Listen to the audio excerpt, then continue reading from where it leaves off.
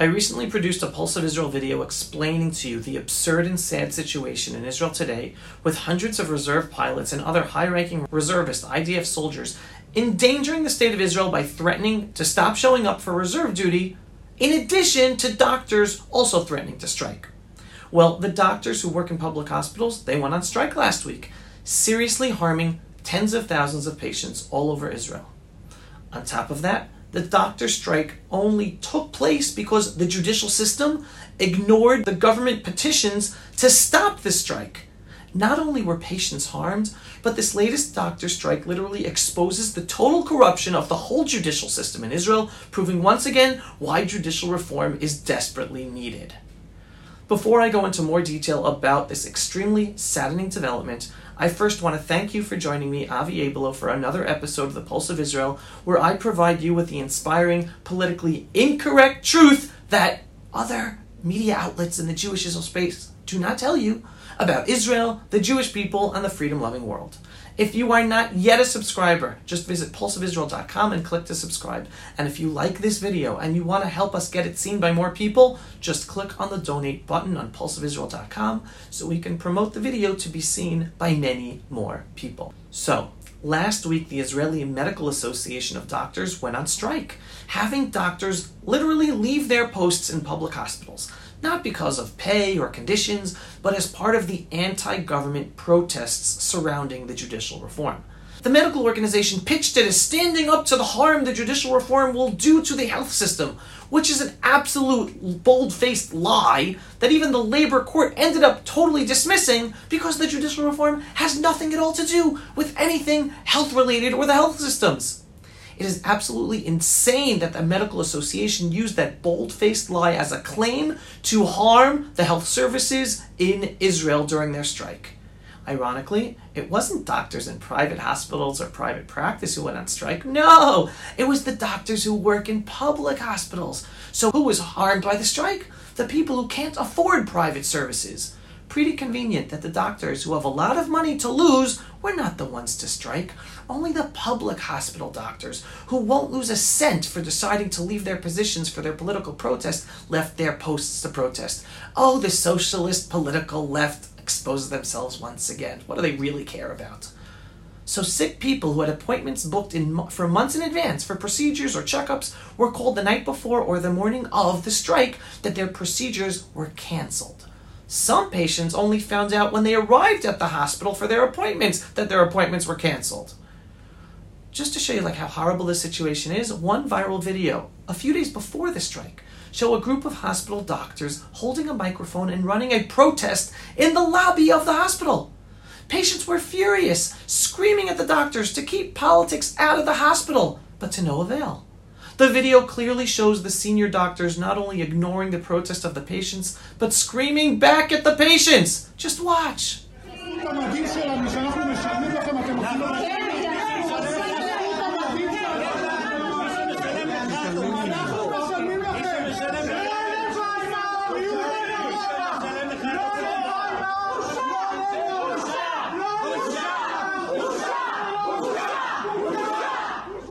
This reality is absolutely insane and evil, with doctors in public institutions literally going against the Hippocratic Oath and unethically placing their politics above their responsibility to give medical care to those in need.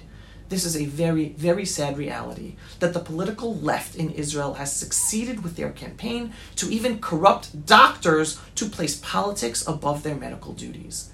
In my opinion, any doctor who took part in that political protest harming patients should be fired, regardless of how senior they are. Many Israeli doctors were extremely upset about this doctor strike called by the Umbrella Medical Organization of Doctors, and have since publicly resigned from that medical organization in protest of the medical organization taking a political stand and harming the needs of the sick. And understand, only a minority of doctors took part in that strike. Majority of doctors did not. But it gets worse. My friend Mickey Maman wrote an article in the Hebrew Makor Rishon newspaper exposing how the judicial system itself assisted the doctor strike. Ricky's article once again highlights how the judicial system has itself become a political tool of the political left, showing it's not impartial at all about justice or law. Instead of the judicial system being focused on enforcing the law, it acted once again as an ideological, corrupt branch of government, proving the imminent need for judicial reform, for it to return the justice system to be a place of law and justice instead of a bastion of the political left, abusing the law to work against right-wing conservative governments, their laws, and policies. The sooner we have judicial reform, the better. So here are some excerpts from Ricky's article that I translated into English.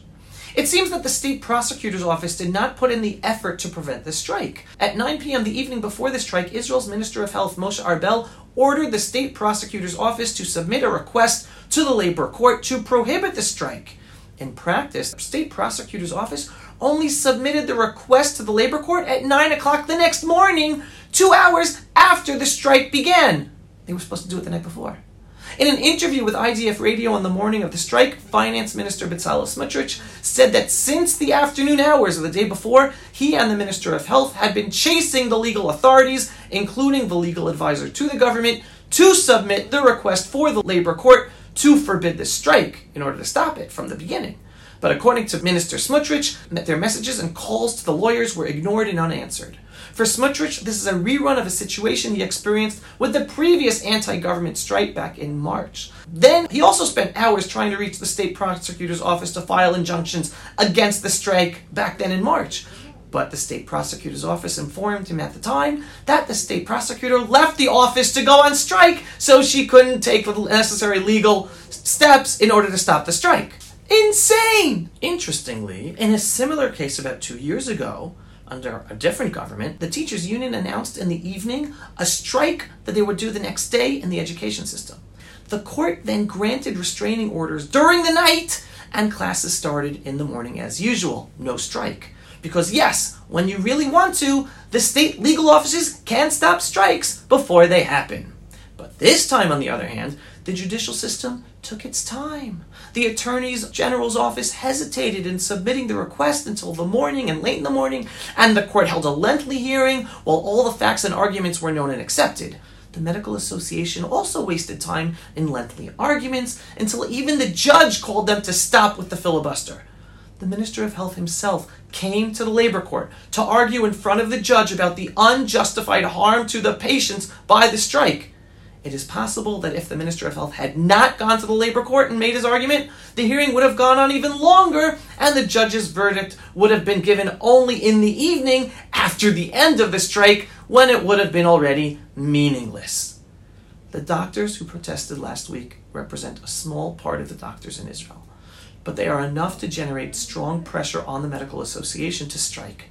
They are organized, determined, and well-funded, including the organization of buses, which are not cheap, that came to the labor court wearing protest shirts and closely accompanied by the media, because this whole protest movement is basically pushed by marketing companies and the media.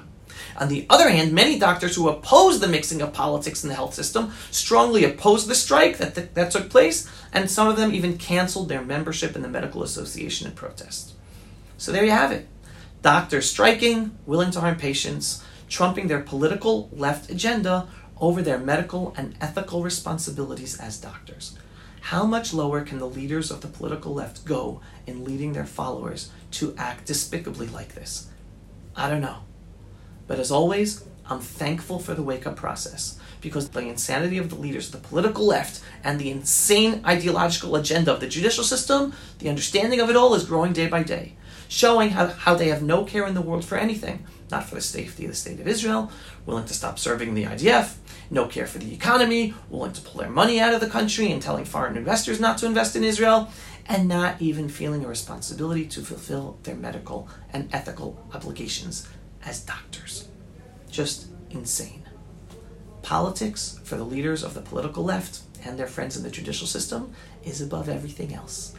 And the good thing is, more and more Israelis are now seeing this reality more clearly than ever before. So while this is a painful process, ultimately it is good, because we will only be able to fix the situation as more and more Israelis understand how evil the leaders of the political left are, like Ehud Barak, and then demand the changes necessary. And to all you Americans watching or listening, This is a similar process to what you are experiencing in America as well. More Americans are realizing that a corrupt, ideological, left deep state is doing tremendous harm to America and against the will of the American people. So in essence, both of our countries, both of our peoples are experiencing this wake-up process together. Different names and circumstances, but the same plot of a story. So stick with me, everyone, in my Pulse of Israel programs to find out what is really going on that the Jewish Israel establishment media is not telling any of us. Signing off from the eternal ancestral homeland of the Jewish people, the land of Israel, in our eternal, beautiful, biblical, and indivisible capital, Jerusalem, since King David's time. Thanks for watching, everyone. And hold on to your faith. Strengthen your faith. Things will be good. It's all good. Pulse of Israel, frontline videos from the Holy Land. Support our work by donating today.